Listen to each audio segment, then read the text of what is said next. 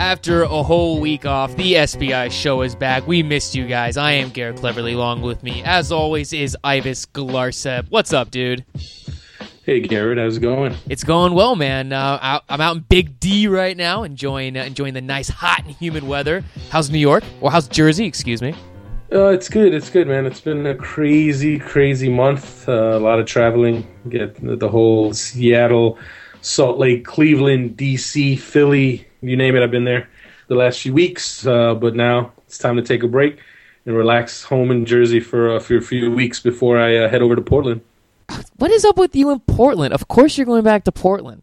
Hey, Gold Cup opener.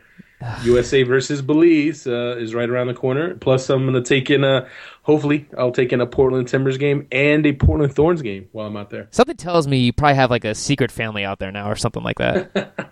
I've been there one time, man. One time. That's not nearly enough times to have a secret family. Are you sure? I don't know. I can't imagine you could get one that quickly. Oh, well, if any of our listeners have a secret family, let us know. Yeah. Let's know how many weeks it takes to build one. Yeah.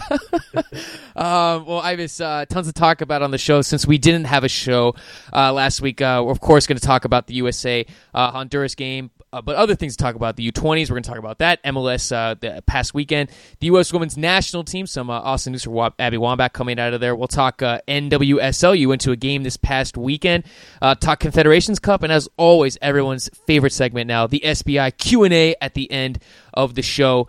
Before we get into all of that, Ivis, let's talk about the U.S. men's national team. Jozy Altidore has now scored in 4 consecutive games. The U.S. picked up 9 points in 3 games, have a controlling and dominating lead in the division.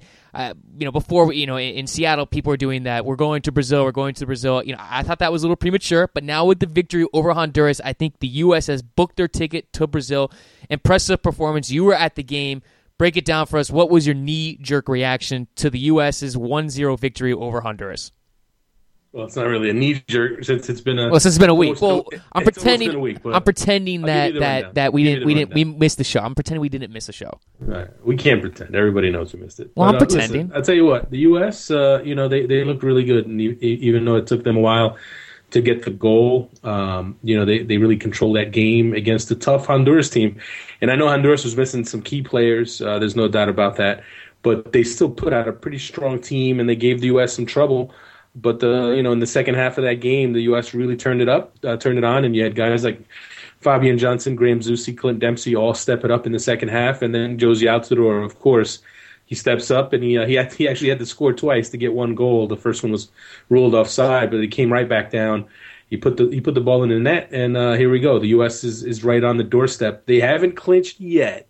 So before you go booking your tickets to Brazil, they haven't clinched yet, but they're right on the doorstep. It would take a pretty crazy collapse at this point. They pretty much have to, at this point, lose out to really crush their chances. I mean, they need 1 win out of 4.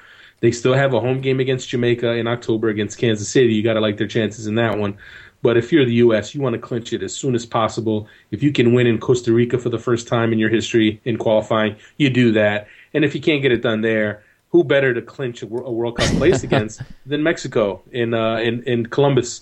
They've done it before. Obviously, in 2005, they did it. They once again, a September qualifier, they clinched against Mexico, beating them 2-0. And, we've got a few months now. We got 3 months before that happens. But U.S. fans should start thinking about those trips, because I tell you what, San Jose is going to be crazy. And I tell you what, San Jose, Costa Rica is going to be pretty crazy in September when the U.S. heads down there. September 6th, that game is going to be pretty much for first place in the group, and it's going to be revenge time if you're Costa Rica. I can tell you the folks down there remember the snow game, seeing their team having to run around in the snow and lose in Colorado back in March. And while this game will not be at Saprissa, the House of Horrors that U.S. fans remember so well, it's still going to be a pretty intimidating atmosphere. It's going to be they're going to have the full support of their crowd at their new Olympic Stadium, and it's a big place. And while it's not quite as imposing as Saprissa, I'm sure it's still going to be a great place to play. But you know what? This U.S. team is playing so well right now with such confidence. You almost hate the fact that you have to wait 3 months. If you're the U.S., you're thinking we're rolling right now. Let's keep playing. Let's just beat everybody. But hey, we have to wait 3 months. Plenty can happen between now and 3 months. You can have injuries. You can have new players emerge. You can have players come back into the fold. Landon Donovan. So, a lot of stuff's going to happen now in these next 3 months before we have those 2 games. But if you're a U.S. fan, you better start booking your plans now. Because I can tell you what, if there are 2 games if there are 3 games you don't want to miss in the Hex, it's both Mexico games and away to Costa Rica. If you can handle it, obviously we don't all have the funds to make every trip we'd like, but if you can, you want to make those trips in September, and if possible, you definitely want to be in Columbus because that could very well be the game that puts the U.S. in the World Cup. Yeah, it's going to be, and for Mexico, September is going to be amazing because it's going to be make it or break it for a lot of teams because U.S. is taking on Costa Rica. They're in second. Mexico taking on Honduras. Both teams vying for that 3rd spot in the group. It's going to be fun. But let's talk about the U.S. game.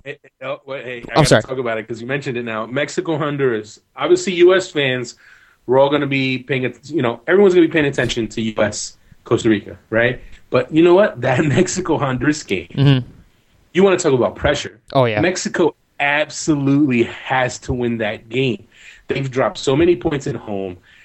They have no choice. They have to beat Honduras in Azteca. They've had 3 scoreless draws in Azteca. They cannot afford to drop any more points.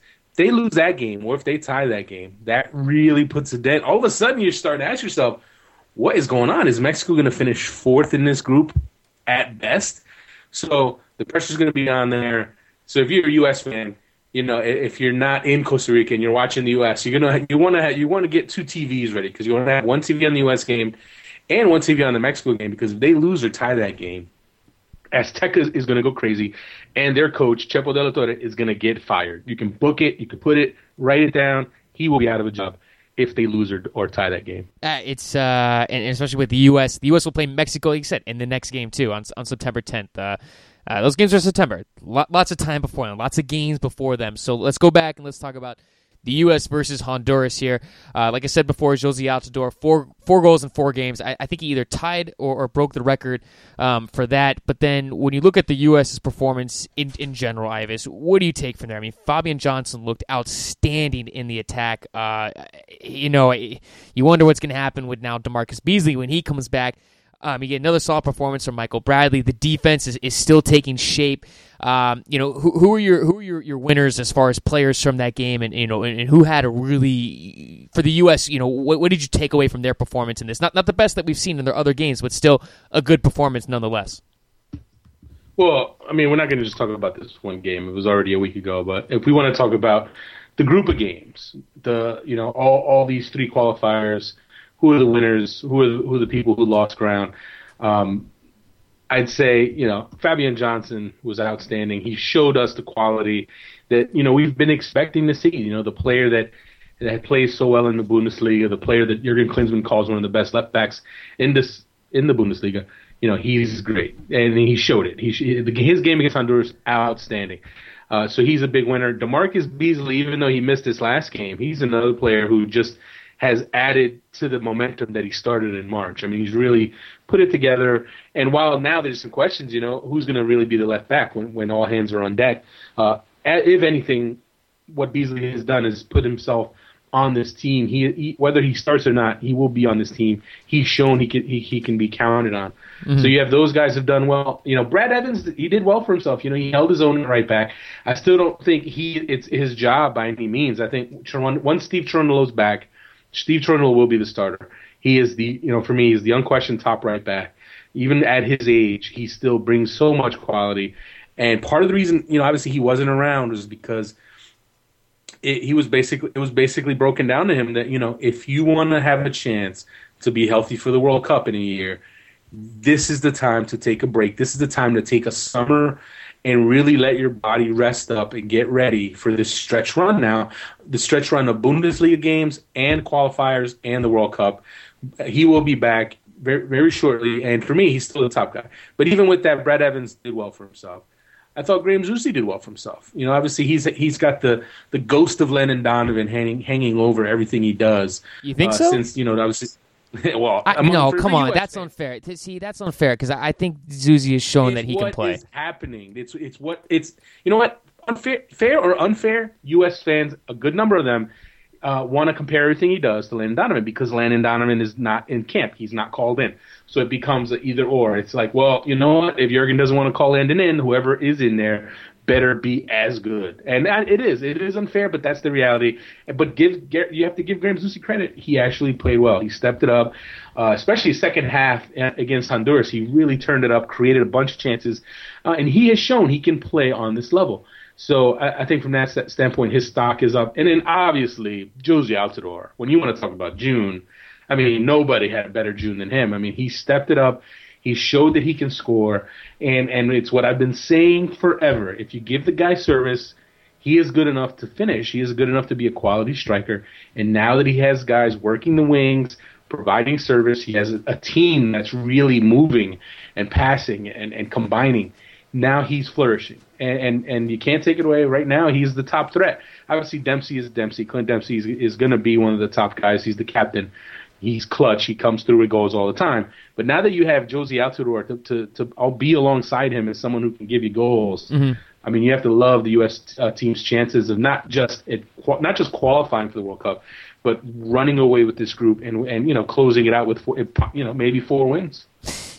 4 wins? You think so? Well, listen, it's going to come down to this. If the U.S. qualifies early, right? Let's say they beat Costa Rica and then they beat Mexico. You're probably going to see a B team go to Kansas City and a B team go to Panama for the last 2 games because you're not going to have Clint Dempsey, Michael Bradley, and these guys come play in games that they don't have to play in when they have the European seasons to deal with. So 4 wins, okay, that's probably a little bit of a stretch, but. It wouldn't shock me if they beat Costa Rica in Costa Rica, and that would be the first time that's ever happened. It certainly wouldn't shock anybody if the U.S. beats Mexico in Columbus.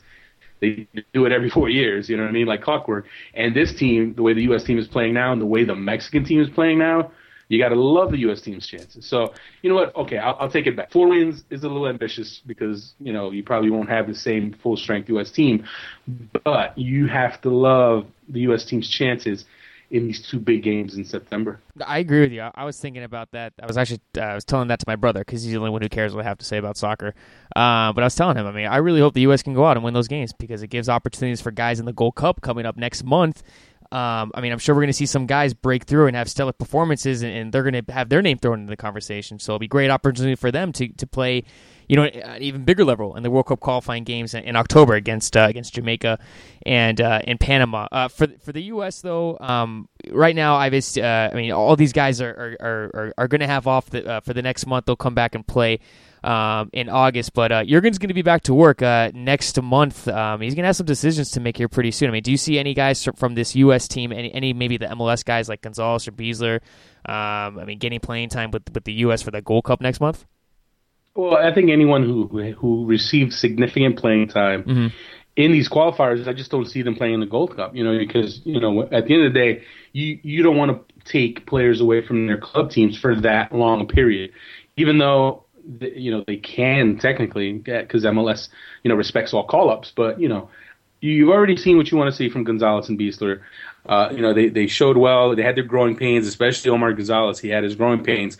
But the Gold Cup, you don't need the Gold Cup to you don't need to keep them for the Gold Cup. I think what I think Jurgen Klinsmann is going to do with the Gold Cup is maybe give some older players a chance to, maybe give them one more chance to show that they should be brought back into the fold.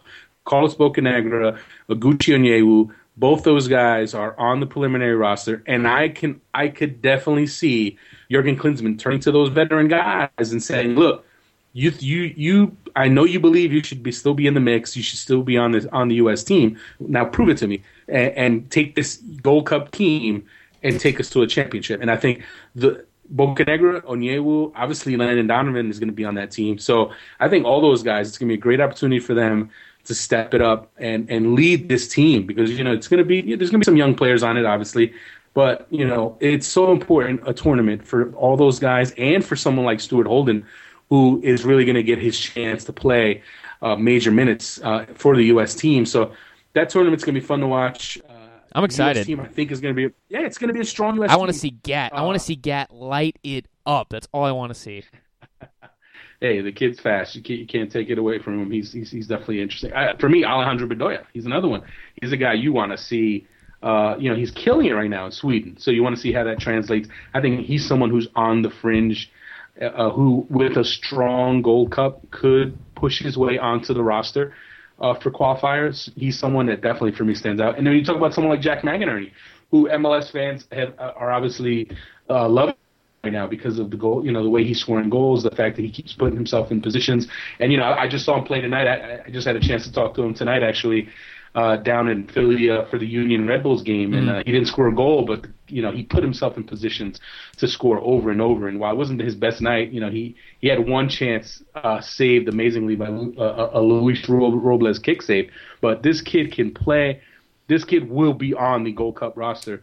And the way he's going, it wouldn't shock me if he ends up getting to start some games in the Gold Cup. Well, the Gold Cup kicks off on July 9th, so it's the summer of the U.S. men's national team, Ivis. I feel like we're going to be talking U.S. men's national team in every single show, which is awesome because people love it, and of course, you and I love talking about that. It kicks off July 9th against Belize, but the first game, it's a friendly against Guatemala. That's in San Diego on July 5th. Ivis, let's drop down a level. Let's talk the youth side to the future of the U.S. men's national team. The U20s kicked off the U20 World Cup in Turkey with a 4-1 loss to Spain. And before you give your 2 cents on it, a lot of people were saying, the U.S. lost 4-1 to Spain. Look, I understand that, and what's more important for me, in my opinion, is the development of players that we can identify that can contribute to the senior team. And for me, I thought the U.S.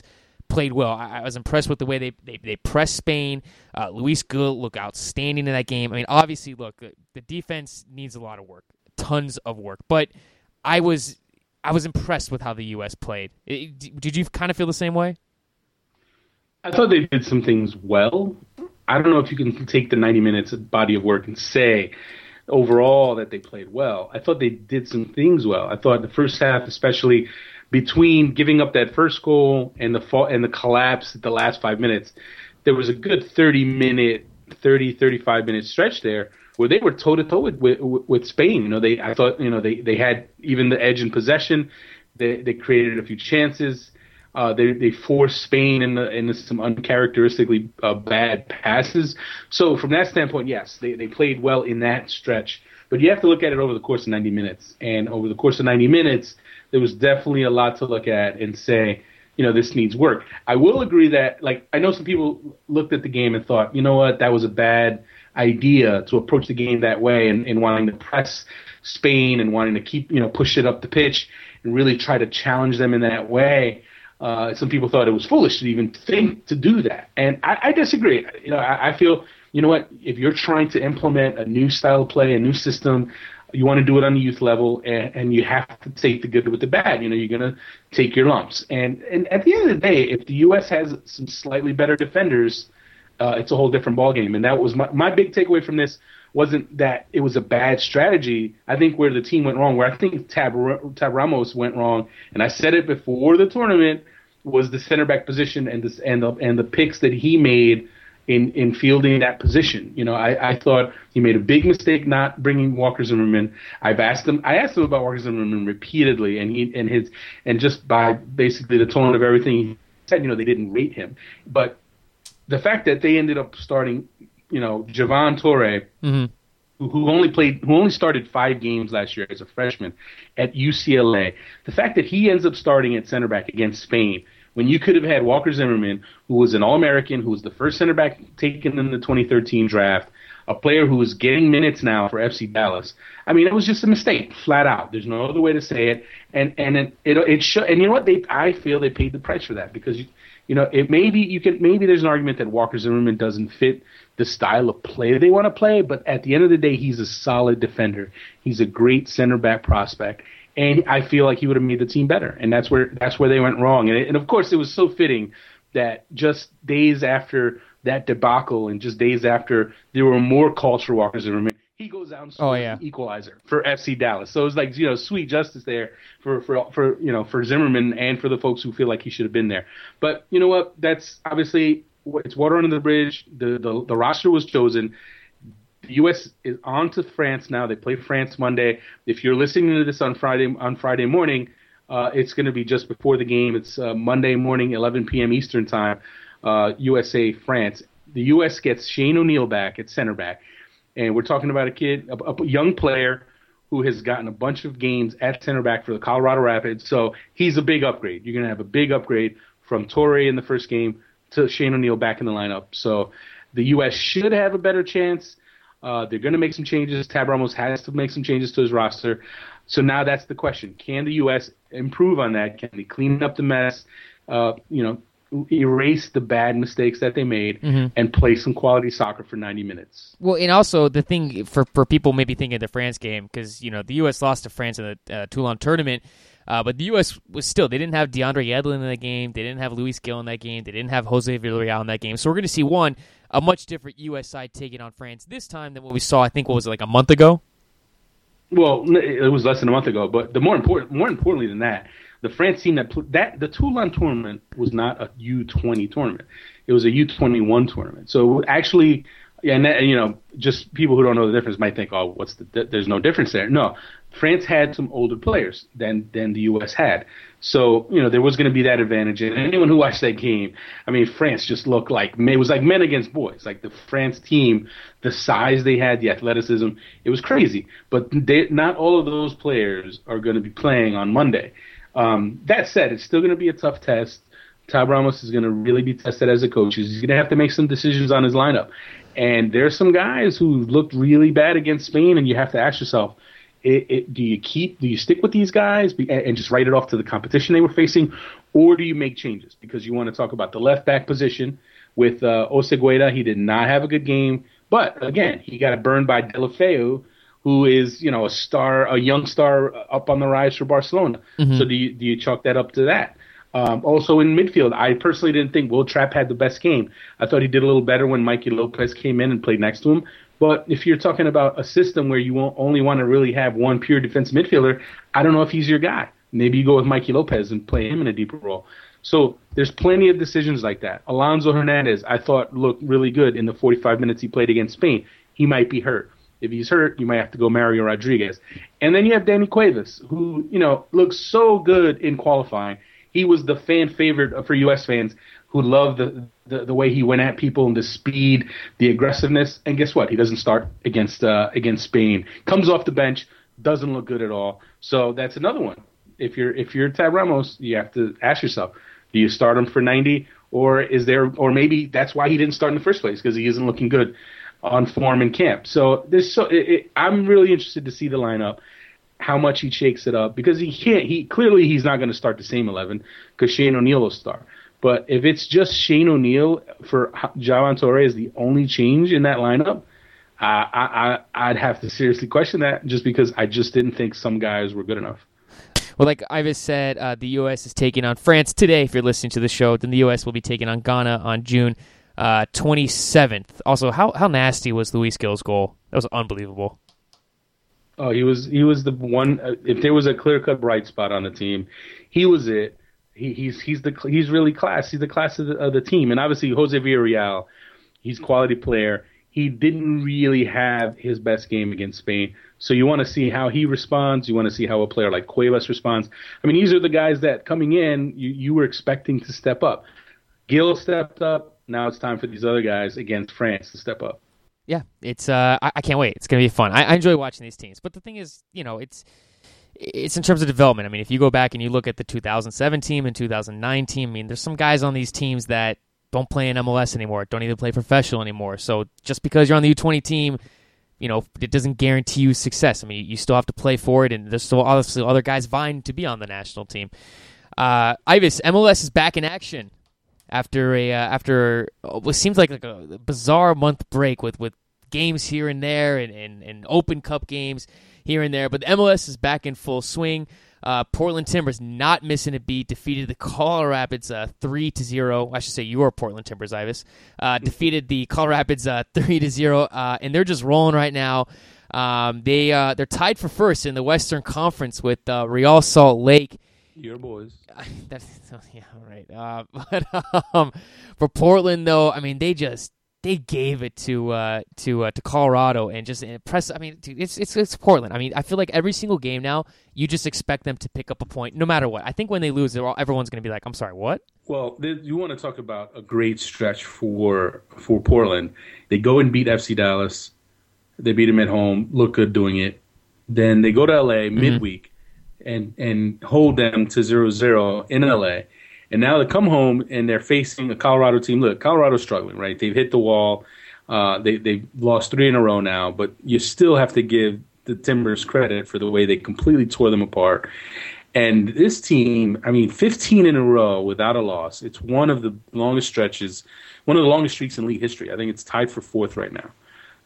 And you have to give a ton of credit to Caleb Porter and to their GM Gavin Wilkinson, because they built this team, rebuilt it, and it seems like almost every signing they made has panned out. Obviously there's obvious ones. Diego Valeri has been great. Will Johnson, you can argue he's an MVP candidate right now. If there's a short list for MVP as the season ends right now, he is on it. I mean, so you want to talk about that guy, Freddie Piquan, who or as they say in Portland, he's looked outstanding lately. Yeah, people, there were some people, maybe not in Portland, but there were people who ripped that signing because obviously when he was in England, he didn't look good. But I tell you what, he's buying into what they're doing there. And he's been a great option, especially these last few games. He's really stood out. So you have him, you have Rodney Wallace playing like an all-star, comes in, 3 assists against the Rapids. He's killing it right now. Everything's going right for Portland, and you got to tip your hat to Caleb Porter, the job he's doing there. I know a lot of people wrote him off after the Olympic qualifying debacle and figured, he's been exposed, he's not that good a coach. Listen, folks. That was a one-off deal, one shot, 3 games. You got a group of young guys, a lot of them who just didn't get enough playing time as pros. They got exposed a bit. But you know what? Now we're seeing over the course of time the kind of coach that Caleb Porter is and can be. And he's outstanding. He's coach. You got to say he's a coach of the year favorite. And yes, he was my pick in the preseason for the award. But they are killing it right now. And I want to see them play all the top teams because you want to see how they can do and if anyone can actually break them down. I mean, their only loss of the season was to Montreal in Portland. March Kamara's 9th. Amazing bicycle kick or unicycle kick, whatever you want to call it. I was thinking about that. That was March 9th. Yeah, it's more than 3 months. It's crazy. But you know what? They're so tough to break down. When they're on the road, they're unbeaten on the road. And think about that. In MLS, it's tough to win. It's tough to, take points on the road in MLS. They have yet to lose on the road this year. That's outstanding. But it's because they're so tough to break down. And even when you do manage to break down that defense and that midfield, Donovan Ricketts has been outstanding. He has made some amazing saves. So everything's going right for them. You want to see how long they can keep it going. And it's scary to think that they're getting better. They're actually getting even better. And who knows who is going to stop this team? Do you think anyone can? Well, I mean, listen, they're not going to finish unbeaten for the rest of the season.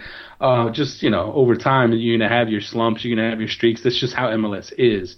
But they have the foundation that of a team that you have to say is a title contender. You need a great goalkeeper, you need a stable defense, you need a strong midfield. They have all these things, and you know what? Hats off to them. It's tough to point to their squad now and say, this is a clear weakness, that's a clear weakness. Center back was a question mark, obviously. They had so many injuries.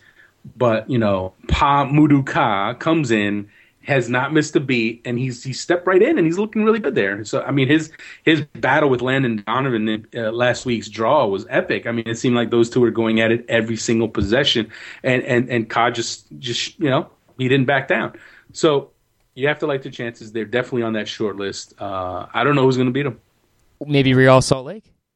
Hey, that's going to be a great matchup. We got to look at the calendar for that one. But, they're a tough one. Their midfield's so tough, especially, you're talking about Valeri, Johnson, Chara. That trio is as good as any in the league right now. Actually, I'm looking at Portland's schedule. This is going to be fun. August 22nd, Real Salt Lake. August 25th, Seattle. And August 30th, Real Salt Lake. There it is. That is going to be fun in August. And speaking of Real Salt Lake. Their quiet season no longer quiet. They defeated the Seattle Sounders 2-0 and just dominated the Sounders. I think the Sounders' first shot was in like the 73rd minute or something like that. And I mean, you talk about another Coaching of the Year candidate. I mean, Christ has done an unbelievable job up in Salt Lake. I mean, you just have guys coming out of nowhere. I mean, almost Garcia, dude, he just gave it to Seattle at the end of the game. Kyle Beckerman's goal, unbelievable in that game. And Real Salt Lake, man, them in Portland are looking like and I don't want to take anything from FC Dallas, but those two teams look like now the teams to be in the Western Conference. How much are they paying you to say these things? No, I'm just kidding. No, what are you kidding me? Look, stop it. Really If you watch the RSL game, they dominated the Seattle Sounders. Yeah, listen, Seattle came out flat. They played. It was not. And stop saying things like that. People think I work for RSL. I don't work for RSL. I don't work for RSL. People think I do. I don't. Listen. Let me just say it loud and clear for everybody. Garrett does not work for Real Salt Lake. He might help them out on occasion, but he doesn't. No, I'm just kidding. That makes it seem worse now. No. All right. Let's get back to it. So Real Salt Lake's playing really well. They have been for a while. Seattle, they've had these games where they just lay an egg, right? And it's been on the road. LA, that beat down against the Galaxy. Mm-hmm. You definitely remember that one. This one was a little surprising because you figure they have Eddie Johnson, Brad Evans coming back, Mario Martinez.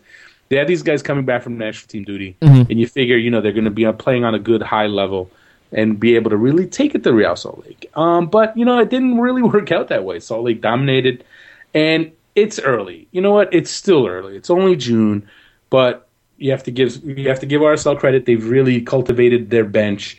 And had some guys step up now, so they have some amazing depth for a team that lost so many key players this winter. Mm-hmm. In Seattle, it just wasn't good enough. The crazy part is there's so many options for Siggy Schmidt that he's really got to try to figure out who his 11 is and who are the guys he's going to go with and try to put together a run with. And I'd say a game like that, he might just have to shake things up and bench some guys and really try to turn things around that way because... no, okay. I think Seattle's lost when Alonso's not in the starting 11. Well, that's a tough one, obviously. They miss him. He means so much to them, but there's still so much talent on that team that you can't... his absence alone... Here's a stat. Okay, I got a stat for you right here. Okay, with Alonso, Seattle gives up a half a goal over 90 minutes. When they don't have him, they give up 2 goals per 90 minutes. Think about that. That's fine. But what's up with their offense not producing anything? I mean, that's not Alonso. Eddie Johnson laying an egg is not because of Alonso. Well, maybe he misses him on the field. What? Maybe he misses him on the field. He's depressed. Hey, he didn't miss. No, I'm sorry. He's done it before without him. That's an excuse. Siggy Schmidt will tell you that. You know what? Those guys just didn't get it done. And clearly, you can argue he's their best player, so they miss him. But you still got to compete. You still got to be able to go out there against the rival. Again, I mean, they're not near each other, but just because of the games that they played, last year's playoffs and everything, there's a rivalry there. You got to step your game up. Real Salt Lake's a good team. They've been a good team. They're a good team every year. You have to come to play, and if you don't come to play, you're going to get embarrassed, and that's what happened. They didn't play well enough. Siggy Schmidt's got to shake things up, make some changes. There's more than enough talent on that team for him to go to different options and him to, go to the bench, put some guys on the bench, shake it up. And that's what they're going to have to do because they can't keep having these really bad games against top, Western Conference opponents. I mean, the Galaxy loss, that was supposed to wake them up. That loss to the Galaxy, it was embarrassing. They were humbled. I actually talked to Shari Joseph after that. A game. I was in Seattle for the Vancouver game. Had a chance to talk to Shari. He actually got a red card in that LA game, and I asked him about that. I said, man, you guys came out flat in that game, and he admitted it. He said, yeah, it wasn't our day. We didn't play, and that was supposed to be a wake up call. And based on this Salt Lake loss, you have to wonder what's the deal. Are they gonna strain things out? Does Siggy have to shake things up? And I think you might see that. I think you're going to see some regular starters maybe sit the bench the next game. Wow. And Seattle was your team that was going to win the title this year. Oh, it's early. It's still early, man. It's June. I've been covering this league a little while, and I can tell you, you can't get too worked up because the team's doing well or doing poorly in June. So, you can't, Real Salt Lake's put together a nice little run here, a nice month of results. And it's great. You got to give them credit. But you can't really say, oh, they're the team to beat. Portland's a little different because they've done it for 3 months now. They haven't lost in 3 months. That just doesn't happen. I mean, it's obviously only three times has a team done better than that. So you have to give them a little credit. But even Portland, you still have to go through. You're going to have to go through your stretches. FC Dallas is a perfect example. How many times did I say, listen, FC Dallas is killing it. They're everything's going well for them, but it's not going to stay. They're not going to keep it up. And it's just how MLS is. It's tough to keep those runs going. Colorado was just, they were just surprising the heck out of people with all the injuries and everything that they went through. For them to put the record that I had people talking about Oscar Pereja as the coach of the year candidate, right? And guess what? A couple weeks now, 3 losses, back to reality. It's just how it is. It's the reality of MLS. So, you know what? I'm not going to all of a sudden say, hey, Seattle's in trouble. No. But, you know what? Some of these guys, you might need a shakeup. You might need a shakeup in terms of benching guys and giving some other guys a chance because that lights a fire on your teams. And when you have a team with as much depth as Seattle has, maybe you need that just to remind these guys that, hey, your job is not guaranteed. Eddie Johnson, I know you killed it with the national team. I know the Seattle fans love you, but hey, maybe you need to sit the bench for a game and maybe not even just as a lesson, but maybe just to get some rest. Who knows? Something's got to be done though because that was just inexcusable, that performance. Yeah, it was pretty. I mean, seriously, for the first shot to come, I think seriously like in the 73rd minute, it was like a shot from the wing that had no chance at all. It was RSL just dominated them. Talking about exciting games, FC Dallas's game against Sporting Kansas City was unbelievable. It had literally I think everything in that game. When you talk just red cards, late goals, penalty kicks, it was unbelievable. And for FC Dallas to come back and score 2 goals late, I mean, courtesy of CJ Sapong getting a red card in the 68th minute. But I mean, Andrew Jacobson scored the 88th minute. Your boy Walker Zimmerman. Everyone's comments were hilarious after that when he scored the goal. Like Tab Romas, I guess didn't realize that Walker Zimmerman wasn't injured.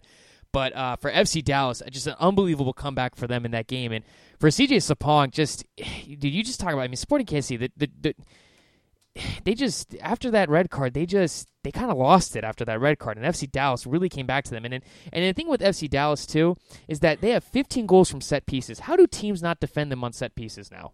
Teams should know that they score on set pieces. Just because you know what a team's good at doesn't mean you can stop it. You know what I mean? That's how I think, though. That's not how it works. If it was that easy, then everyone would stop everyone because they would just say, okay, this team does well, we're going to stop it. No, that's not how it works. They're good for a reason. They have great, Michel takes great set pieces. And then, players like George John and Matt Hedges, they're great threats in the air. Andrew Jacobson he's a threat. Mm-hmm. So, I need to look at the replay of this whole CJ Sapong situation a few times because I don't know. I'm watching it right now. I'm looking at it again because where was I? Oh, I was at a Sky Blue. I was at the Sky Blue Portland Thorns game on Saturday. So I was watching MLS games on my computer, and now I'm finally getting to see this. I'm finally getting to see the thing here. Yeah, I'm looking at it. I'm sorry, that's not a red card. My opinion, it's not a red card. Should he have touched the ball? I don't know if he was even paying attention, right? I don't know. But anyway, red card, it happened.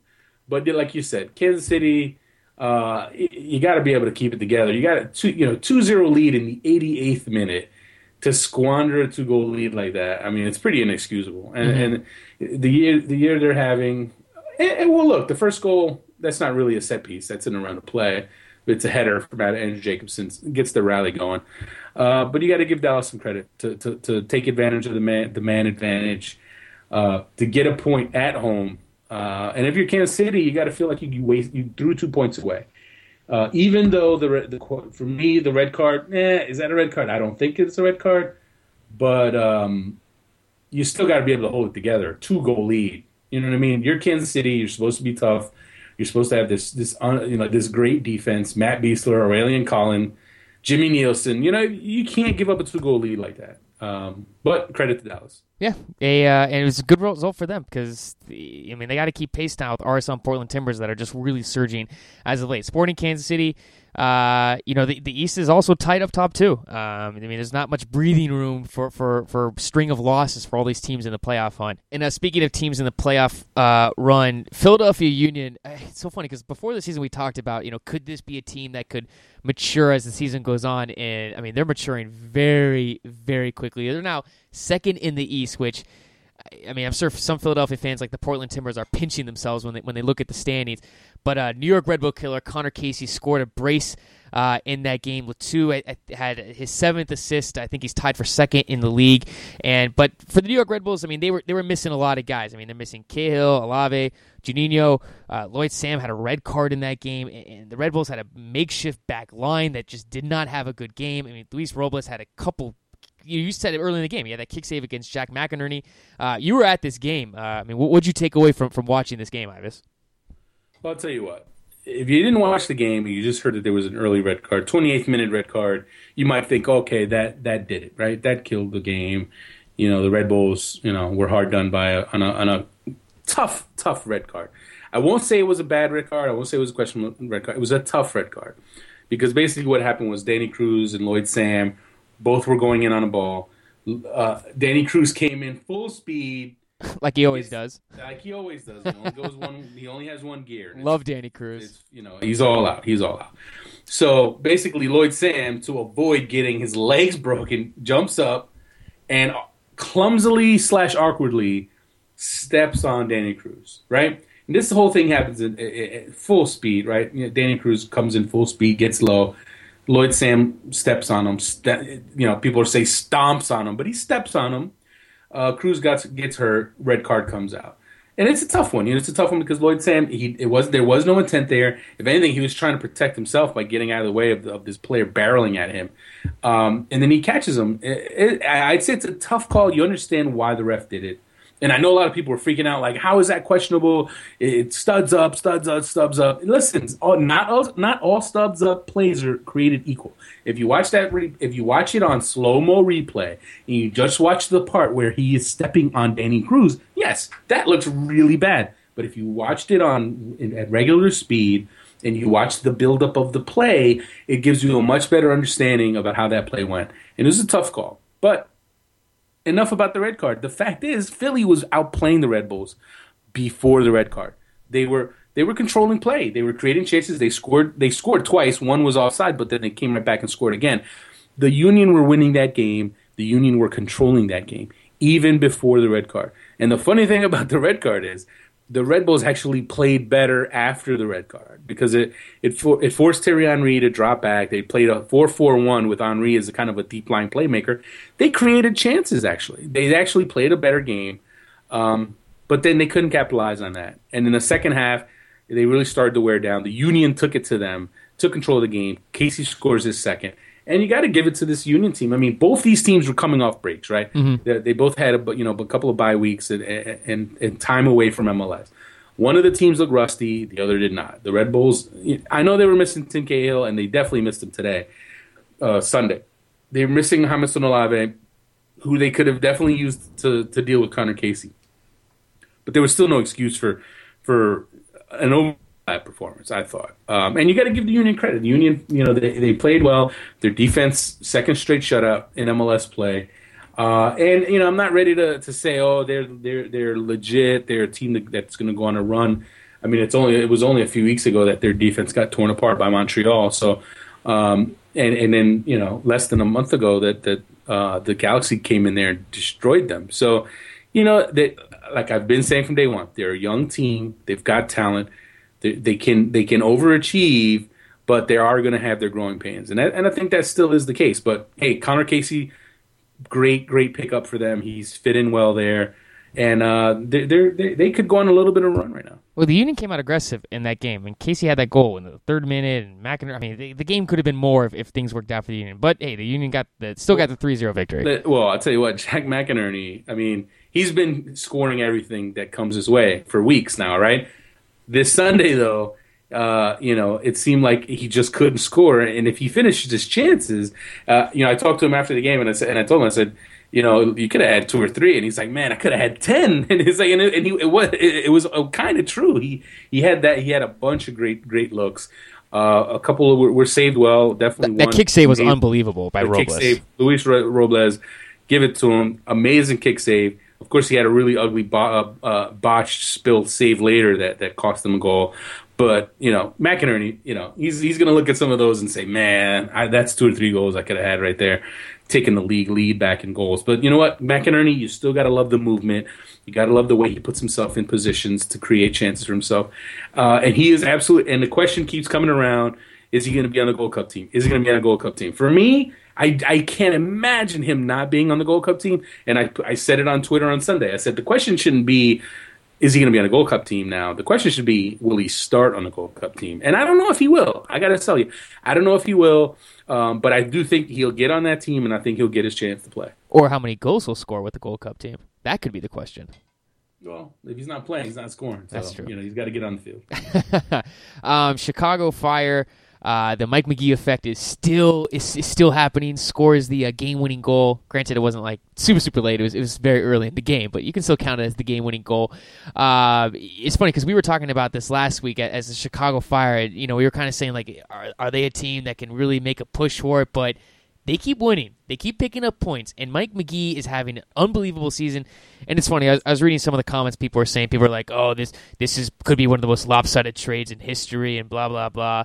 But for the Chicago Fire, Ivis, it's great to see them play, and it's great to see Mike McGee just continuing the season he has. It's been very enjoyable watching the Chicago Fire over these last 5 games that they've had. Well, I feel like we've said this for a bunch of shows in a row now. They needed 2 things. They got them. They needed a goal scorer. They needed a center back. They got them both. And it's interesting. This weekend, the Fire actually announced. Well, Arne Friedrich announced his retirement. Right. It's not a surprise. I mean, I told people that I said that weeks ago. Actually, when the Samari trade happened, that was going to be the next step, and that was why they were holding off on that. The reason the Samari trade to the Fire didn't happen sooner was because the Fire were waiting on Friedrich's situation, and if he could recover from his injuries, if he could still play. And once they realized he wasn't going to come back, they pulled the trigger on the Samari trade, and that's worked out. But Mike McGee, I mean, the guy scored in every single game, even the Open Cup. I mean, he falls out of bed and he scores. He scores a goal. It's automatic. It's crazy. And I thought he would do well. I thought he'd come home, fit in well with that team. But I can't imagine anybody thought he would be scoring at this rate. Because, I know that a fair number of people thought maybe he was a product of the Galaxy and he was a product of the great team that he had there around him. But I tell you what, he has shown it now. There's no denying it. It's him. He is that good. He can score. Just give him chances. He will score. It doesn't matter who he plays for or who plays around him. He is that legit. And the Fire, you know what, man? They're slowly but surely climbing up the ranks. And right as it stands right now, they are 4 points. I'm looking at the standings right now. They are 5 points out of the 5th spot with a game in hand, which that's not much at all. That can disappear in a heartbeat.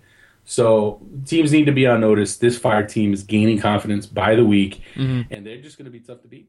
Well, since Mike McGee, he didn't play in that. The Chicago Fire are on a 5-game unbeaten streak. He didn't play in that game against DC United, but since he's been there, they won 3. Since he's been playing. They won 3 out of 4 games. Also, I want to point something out real quickly. Dominic Gaudreau, he's kind of a question mark player because you feel like he can be better than what he is, but for the second straight week, he used his speed to strip the ball and get a goal right there. So I just want to give him props for coming out. Also, I want to point something else out. Higuain always goes left when he hits PKs. Attention all MLS players, he always goes left, so hopefully someone can block him. You know what? It's so funny because always goes left. Right. It's so funny because even though you know that if he hits it perfectly and you're always worried about him going the other way, it kind of reminds me of Amado Guevara. He was the same way. He would go the same way every single time, and he would score. And sometimes keepers would cheat that way. He'd still beat them. Even when it's still tough. But I tell you what, another player we got to talk about, Dilly Duka. Dilly Duka scored Oh, I the know. goal to lead the comeback, and I tweeted it.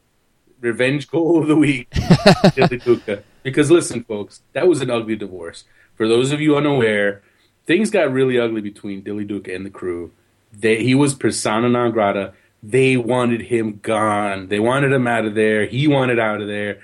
It was a really, really messy situation, and they finally got the deal done. And it's part of the reason that the Fire made the deal they made. Not the Fire, the crew giving up Dilly Duka and the rights to Robbie Rogers to get Dominic Aduro. I mean, they're part of the reason they did that because they just needed to get rid of Dilly Duka. And then Mike McGee gets the goal as part of that trade too. Talk about like a double strike in the stomach. Yeah, I tell you what, look at that. Think about that trade right now. I mean, if you're a Crew fan, you traded Mike McGee and Dilly Duka for Dominic Aduro. And I tell you what, Aduro scored some good goals. He's scored some important goals for the Crew, but that trade is ugly. That trade's looking pretty ugly right now.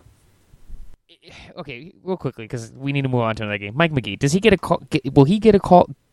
Take two. Will he get a call up to the Gold Cup roster next month? Should he? No. He won't. Well, will he? No, he's not on the preliminary roster. Should he? It's a tough one. The thing was, all right, McGee, he's a great finisher. He's a natural goal scorer. He's been a natural goal scorer since day one in the league. But when you talk about the international level and being athletic enough to handle all the responsibilities that a midfielder has, that's where you kind of ask yourself, can he really fit in internationally? Is he going to be able to get up and down, do the defensive work that you need at the position? And that's where there's questions. Is he quick enough? Is he fast enough? Can he give you that both ways? So if he keeps scoring, you know what? If you're Klinsmann, you kind of almost have to look at him, but I don't see it happening this summer. Really? Not even against like Belize? He could handle himself against them. Well, you're not going to put him on the team for a tournament until you can play one game. You know what I mean? Like it's just not. Or Cuba? Cuba? It's not even worth discussing. He wasn't on the preliminary roster. It's not going to happen. You just pissed off a lot of people right there, Ivis. It's just keeping it real, I mean, if he keeps on scoring, you know what? Maybe he does get a look at some point later in the year. And you know what? If the U.S. qualifies early. If the U.S. qualifies early and they have those two games at the end, the Jamaica game, the Panama game, those are the kind of games that someone like McGee, if he keeps killing it, he could get a call up to a game like that. Absolutely. I hope he does. Mike McGee, man, I love Mike McGee. He's just a hard worker, does his thing. 10 goals on the season, Ivis. 10 goals. Think about that for Mike McGee. He's crushing it. Yeah, he is. Late game on Sunday, LA Galaxy versus Chivas USA. Galaxy, that's another team that it's you don't know what you're going to get out of them. They could go out and score like 4 goals, or they'll go out against like a team like Chivas USA and score 1 goal. But the youngster Zardes got the goal. He's a fun player to watch, man. He's also very, very good on social media too. If anyone wants to follow him on social media, he's solid. But for the LA Galaxy, wait a minute. Who's this player? I'm sorry, did I butcher his last name? I probably butchered his last name. No, you didn't butcher his name. Who's the player again? Giassi. Giassi's artist. I believe somebody picked him to be the rookie of the year. I don't remember who that was. I thought you picked Dylan Powers. I didn't pick. Yes, you did. You picked Dylan Powers. Giassi's artist. I'm going to look. Okay, fine. You keep talking.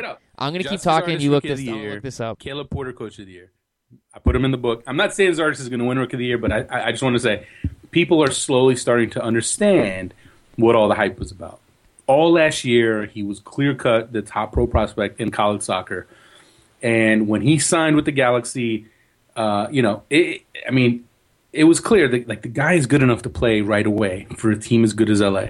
And there's a reason that, when you talk about the McGee Robbie Rogers trade, people are going nuts about it. But you know what? Trading McGee was going to open the door for other people. And Giassi's artist is that kind of player that is going to be able to take advantage of having a player like Robbie Rogers come in and give you something on the wing. And it's interesting that on the weekend that McGee scores yet another goal, and I'm sure Galaxy fans were cringing at having to hear about that, Robbie Rogers came out and had what? We scored a goal too. We got called back. No.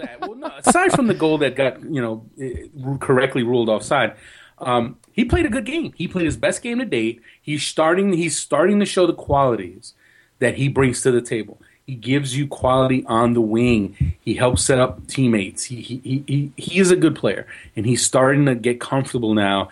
It was his second start, and I thought he looked really good, and I thought he showed what he can bring to the table. And I've said it before, I say it again. You can't just look at it and say Robbie Rogers versus Mike McGee, who's better. You have to look at what the player can do for the team and for other players, what opportunities other players can get because they have that type of player in there. When you put a Robbie Rogers in there, it gives you a different element, gives you service on the wing, makes you a little more unpredictable, and it allows a player like Zardes, who is such a great target, a great aerial threat. It allows you to take better advantage. I'm sorry. Continue. Okay, so if you have a player like Zardes, who's as dynamic as he is, as dangerous a threat in the air as he is, you want to take advantage. He is the future of this team. Robbie Keane is great. He's the star now. Landon Donovan is great. He's in the last year of his deal. Gyasi Zardes is the future of this team, right? He's one of the future. Him and Jose Villarreal, Jack McBean, they're the future, but he is absolutely a big part of the future.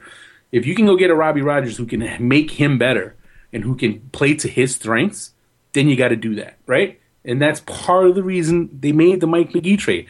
As painful as it was, and as much as that people have played up the McGee wanted to go home thing, and I'm not saying he didn't want to go home, or played up the MLS made the trade happen. Oh, well, that's like people that just get a grip already. But you know what? There's a method to the madness, and I'll keep saying it. Bruce Arena is. He's done well. He's done so well in this league through the years, made so many amazing moves that people need to give the guy the benefit of the doubt that he knows what he's doing and that there is a plan. And I think tonight we saw kind of a first real major step towards realizing what the plan is for LA and why they thought they needed to make that trade. And they still have younger players who are coming up and proving to be big points to them. The reason why I said when you were talking was that your rookie of the year, Ivis, was not Zardes. Who do you think it was? Well, where are you reading this? I'm reading this on this website right here called soccerbyEvis.net. Which post are you reading? I'm reading the SBI staff picks. Oh, wait. Ivis picks in bold. I'm sorry. I didn't read that part right there. Okay, you're right. You picked it. Thank you. Maybe that's why I didn't do that well in school. I never read the directions before the test. Look, I'll say this. Congratulations, Ivis. You were right. Congratulations. Well, he's not winning it yet. I mean, so far. Powers, if its season ended right now, it'd be pretty tough not to pick Dylan Powers. I mean, I think he, as far as a body of work, you've got Powers, you've got Farrell, Andrew Farrell. Yedlin is someone to be considered, but I think Farrell and Powers, Deshaun Brown even. But with the whole, when you talk about with half the season left to go, a little bit more than half the season to go, a healthy Gyasi Zardes could still make up the ground and could still win it. Yeah, you're right. I'm looking at your other picks. Your other picks look good here. You pick Caleb Porter as coach of the year.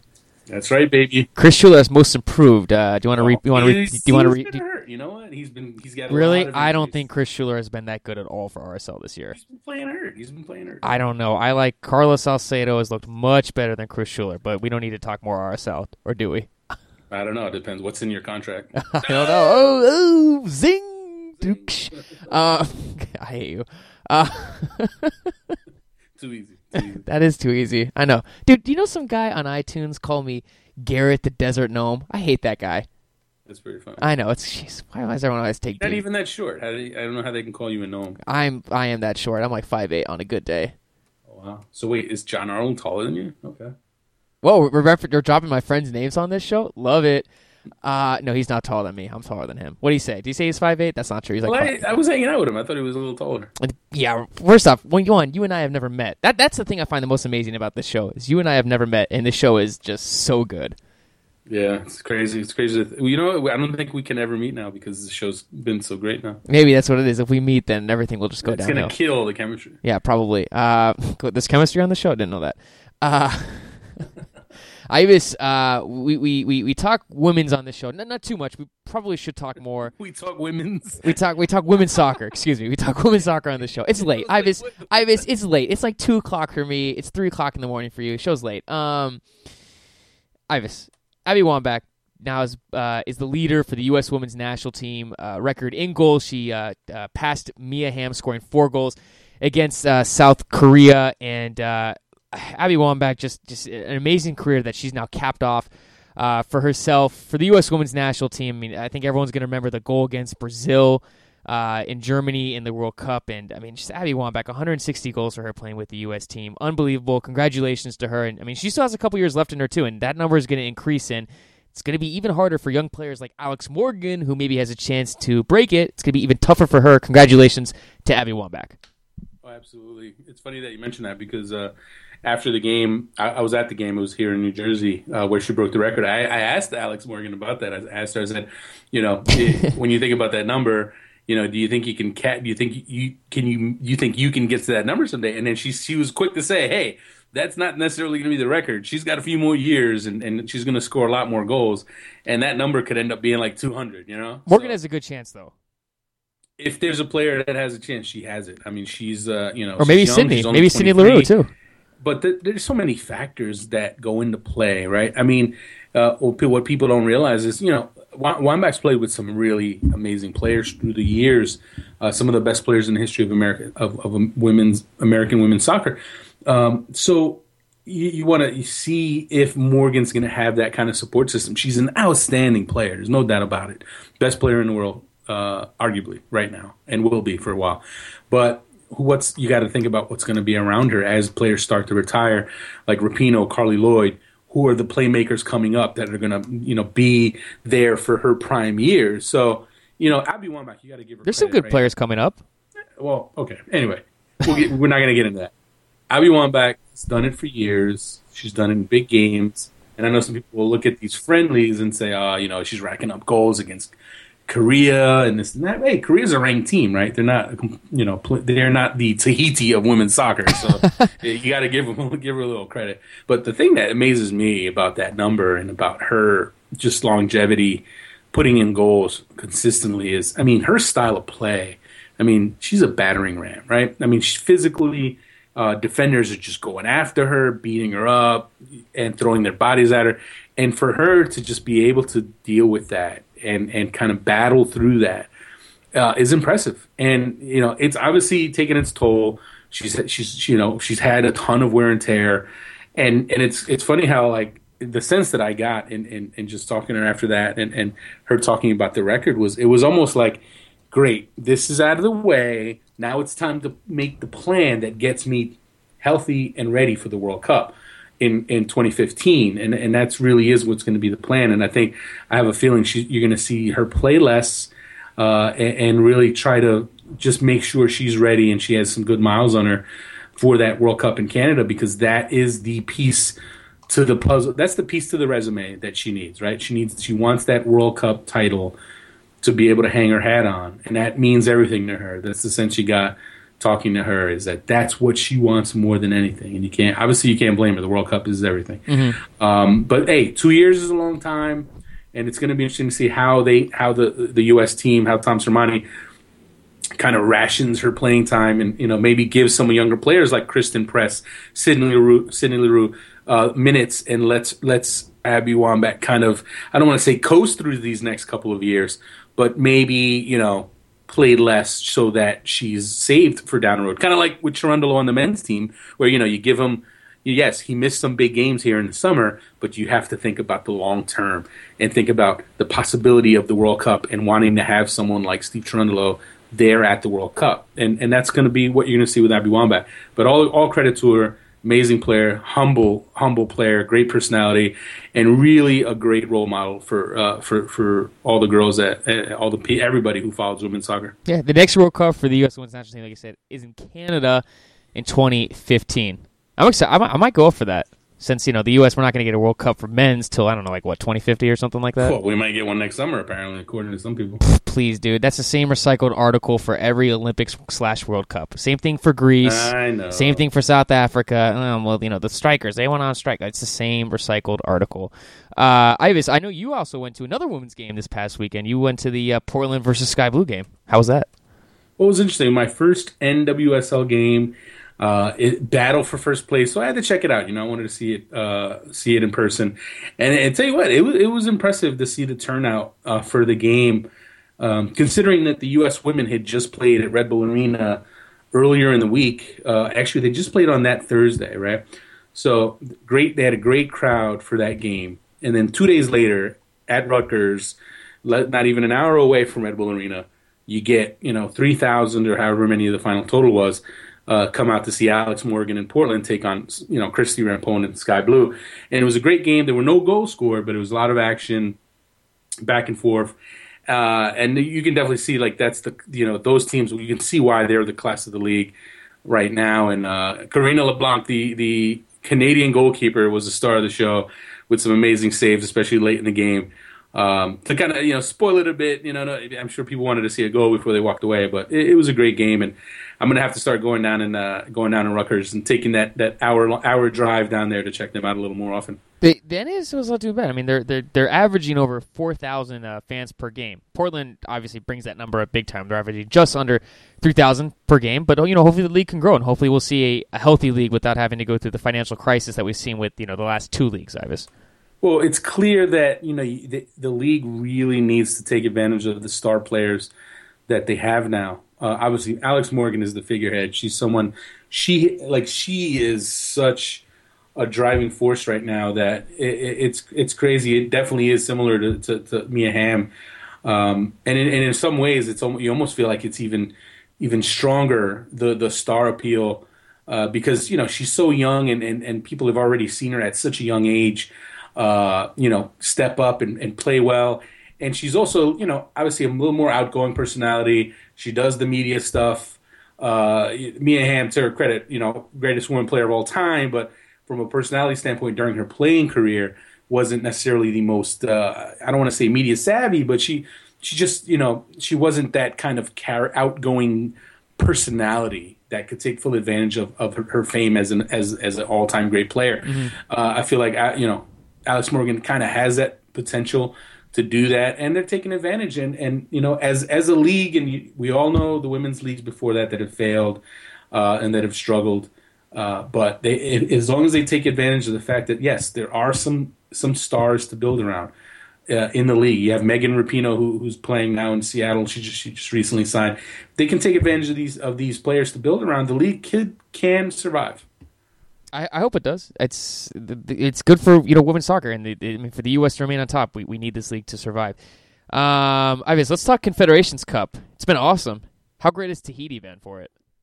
I'm serious. It's fun to see guys appreciate it. You just like watching players who you think you are better than. I mean, maybe. I was watching the game with my buddy. My buddy's like, man, I just want to go to Oceania now and just live in one of those countries and then just get citizenship after 5 years and just suit up for a national team game. Say that I participated in a World Cup qualifying game.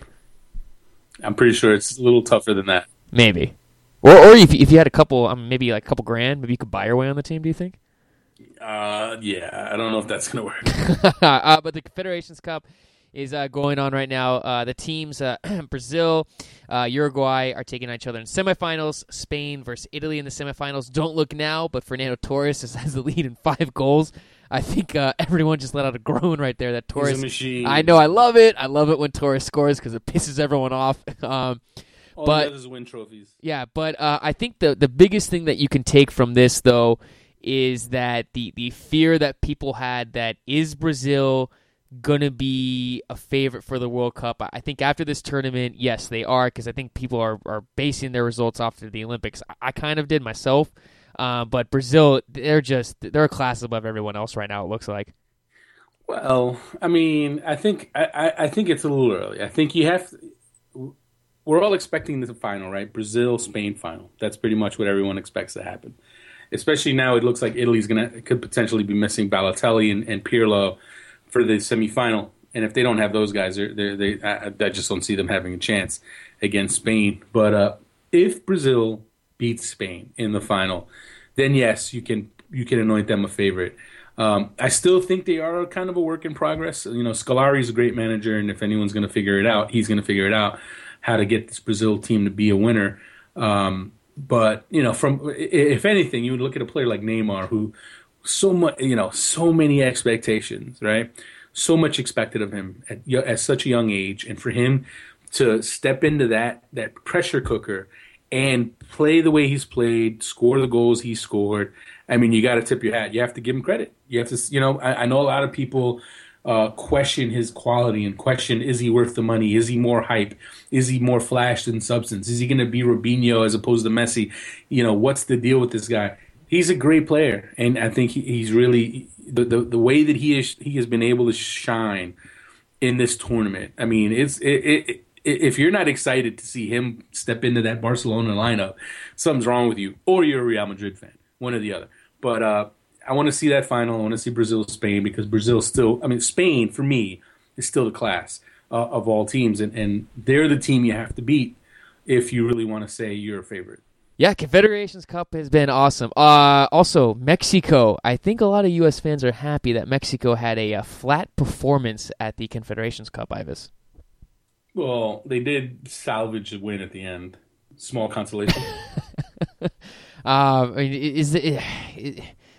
Can Mexico take anything from this and build off of it, or are they just what can they take from this? If they would have gone winless, then that would have been pretty ugly. So I don't think losing to Brazil and losing to Italy, I don't think that's anything to sneeze at. But I think the fact that they were able to get a result out of the tournament, I think that's helped salvage a little pride, if nothing else.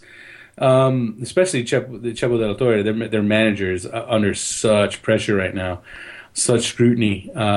If he keeps the job, he's pretty much going to have two chances in September to keep his job. And if Mexico doesn't win out, I think if Mexico does not beat Honduras, I said it earlier in the show, if Mexico does not beat Honduras, he's going to get fired. And you could have Hugo Sanchez be the coach again for Mexico against the U.S. That would be amazing. Also, go Uruguay, go Italy. I think it'd be hilarious to see Brazil and Spain take each other on in the third place game. Those games are on June 26th, first game. The other game is on June 27th. Ivis, let's now move on to everyone's favorite part of the show. That's the SBI Q&A. You excited? I'm ready to pass out. It's 3:21 in the morning. Okay, I know. Let's get... Stop it. We always record the show this late because this is the only time when you and I are usually free. Because you'd be dancing in the night. First question's coming from... on Saturdays. Yeah, only on Saturdays. First question's coming from Jared Reback at WFRW07. Here's the question, Ivis. Gun to your head, who are the two starting outside backs for the U.S. in our first World Cup match next summer, assuming we make the World Cup? Fabian Johnson at left back, Steve Cherundolo at right back. Next question comes from Alex at Wazoo2424. Lehigh, over or under 20 starts for Nottingham Forest next season? I will go over. Lehigh will be a regular starter, 25 starts. Next question is from John Maizano at LazyJohn135. His question is, favorite Chappelle Show skit? Tyrone Bigham's on Fear Factor. Really? I just saw that one recently. That's what made me think of it. I got to say, for me, it's any Charlie Murphy story and the real world where it's all black people and the one white guy. I thought that was hilarious.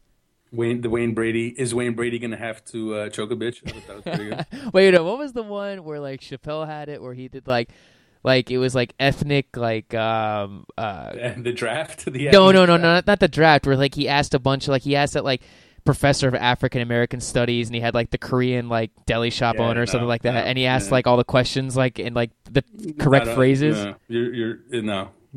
That one was funny. That one was hilarious. I hope someone else remembers that skit. That one was hilarious. Next question comes from Reed Casterlin at Reedlin. Here's the question: what's your take on the red cards from this weekend? My opinion: Sapong, yes. Lloyd Sam, no. I just watched the Sapong video, and I still don't think it's an automatic straight red. Mark Geiger, it has been known to have a quick trigger finger on those reds. I don't think it was worth a red card. The Lloyd Sam one, it's a tough one. It's such a bang play.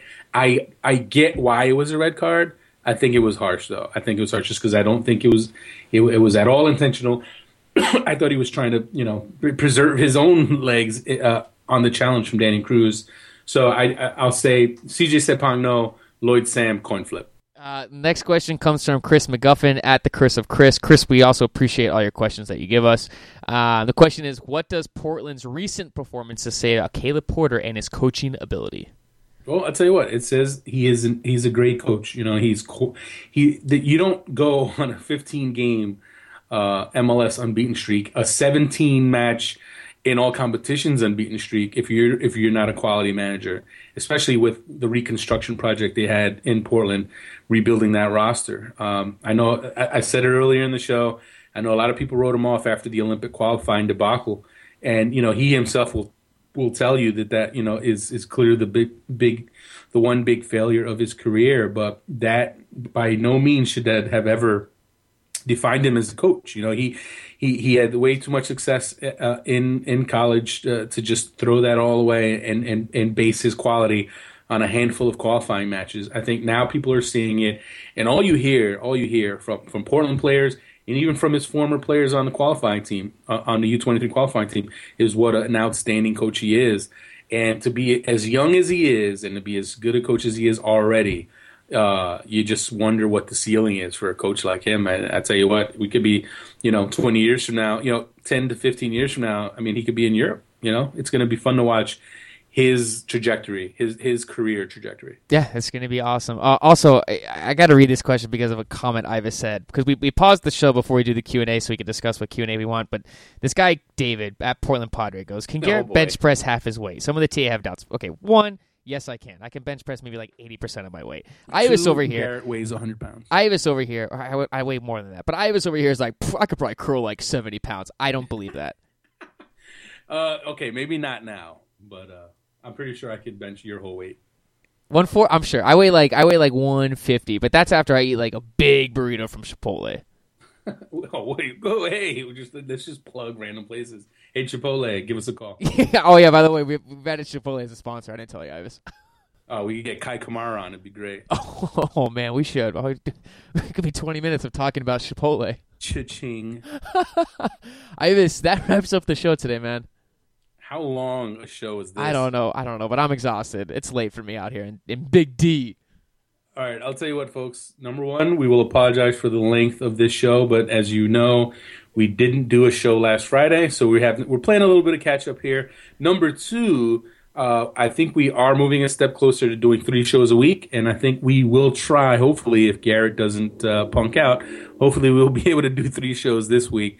And make them shorter, because I know some people have complained about. I'm not punking out. I said I want to do 3 shows a week. I told you that over the weekend. I know.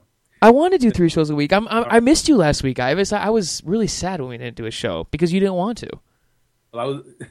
You know what? I was surprised I didn't get more tweets from people asking us what happened to the show. I don't know if anyone even noticed that we didn't do a show. I'll tell you what, folks. Though that aside. We're gonna try to start doing 3 shows a week. We're gonna make them a little shorter, maybe shoot for 45 minutes to an hour, but just give us a little more ground to cover. And yes, we are gonna start having guests again. I know it's been a run now of I don't know how many shows in a row without a guest, but now that hopefully with all the travel, the World Cup qualifiers and everything in the rearview mirror, we'll be able to get into a bit more stable rhythm of shows, and we will start having guests coming back. Yeah, hopefully we will. I know it's been Ivis and I we've had a crazy summer, you and I, with our travels. When someone's home, the other one's on vacation, it seems like. Well, vacation, what's that? I'm sorry, well, work/vacation. Or, I don't know. Vacation. It's work and more work. Yeah, exactly. We just keep grinding, folks. We're trying to bring you as much of the good soccer coverage as we can, whether it's writing or it's on SBI show. And we hope we're doing a good enough job for everybody. And we appreciate all the reviews and all the positive feedback we get from everyone. Ivis and I really do appreciate it when you guys tell us, what you like about the show, what you don't like about the show, me, and other things. Ivis, you have a good night. Catch up, get a little sleep before you have to drive your kids to school in the morning. Actually, no, they're on summer break, so it's summer school or summer camp or whatever. They have a half a day tomorrow and they have a half a day Tuesday. For what? Wait, they have school? Yeah, they still have 2 more half days and then they're done. Are you serious? Yep, I'm serious. But hey, I'll be up early anyway. We got the US under 20s. What's your prediction? I say 1-1. I really don't know enough about France, but I do think the US will be better than they were in the first game. Oh, by the way, I want to give a props to everyone for congratulating me on my 6-1 prediction Nigeria over Tahiti. Everyone was like, "Oh, Garrett got that prediction." I just threw out a random number, but I'll take the claim. I'll take credit for it. So thank you, everyone. I know. Yeah, it was impressive. I think people, if you didn't just admit that was pure luck, I think people. Well, might I have also said started the U.S. listening to you. I said the U.S. was going to beat Honduras 3-0. So. Yeah, that was a good one. Yeah, exactly. What do I know? Ivis, you have a good night, man. I'll catch up with you later this week, everyone. Thank you for listening. Ivis, talk to you later, buddy. All right, have a good one. See you, man. And everyone, thank you so much for listening to the SBI Show.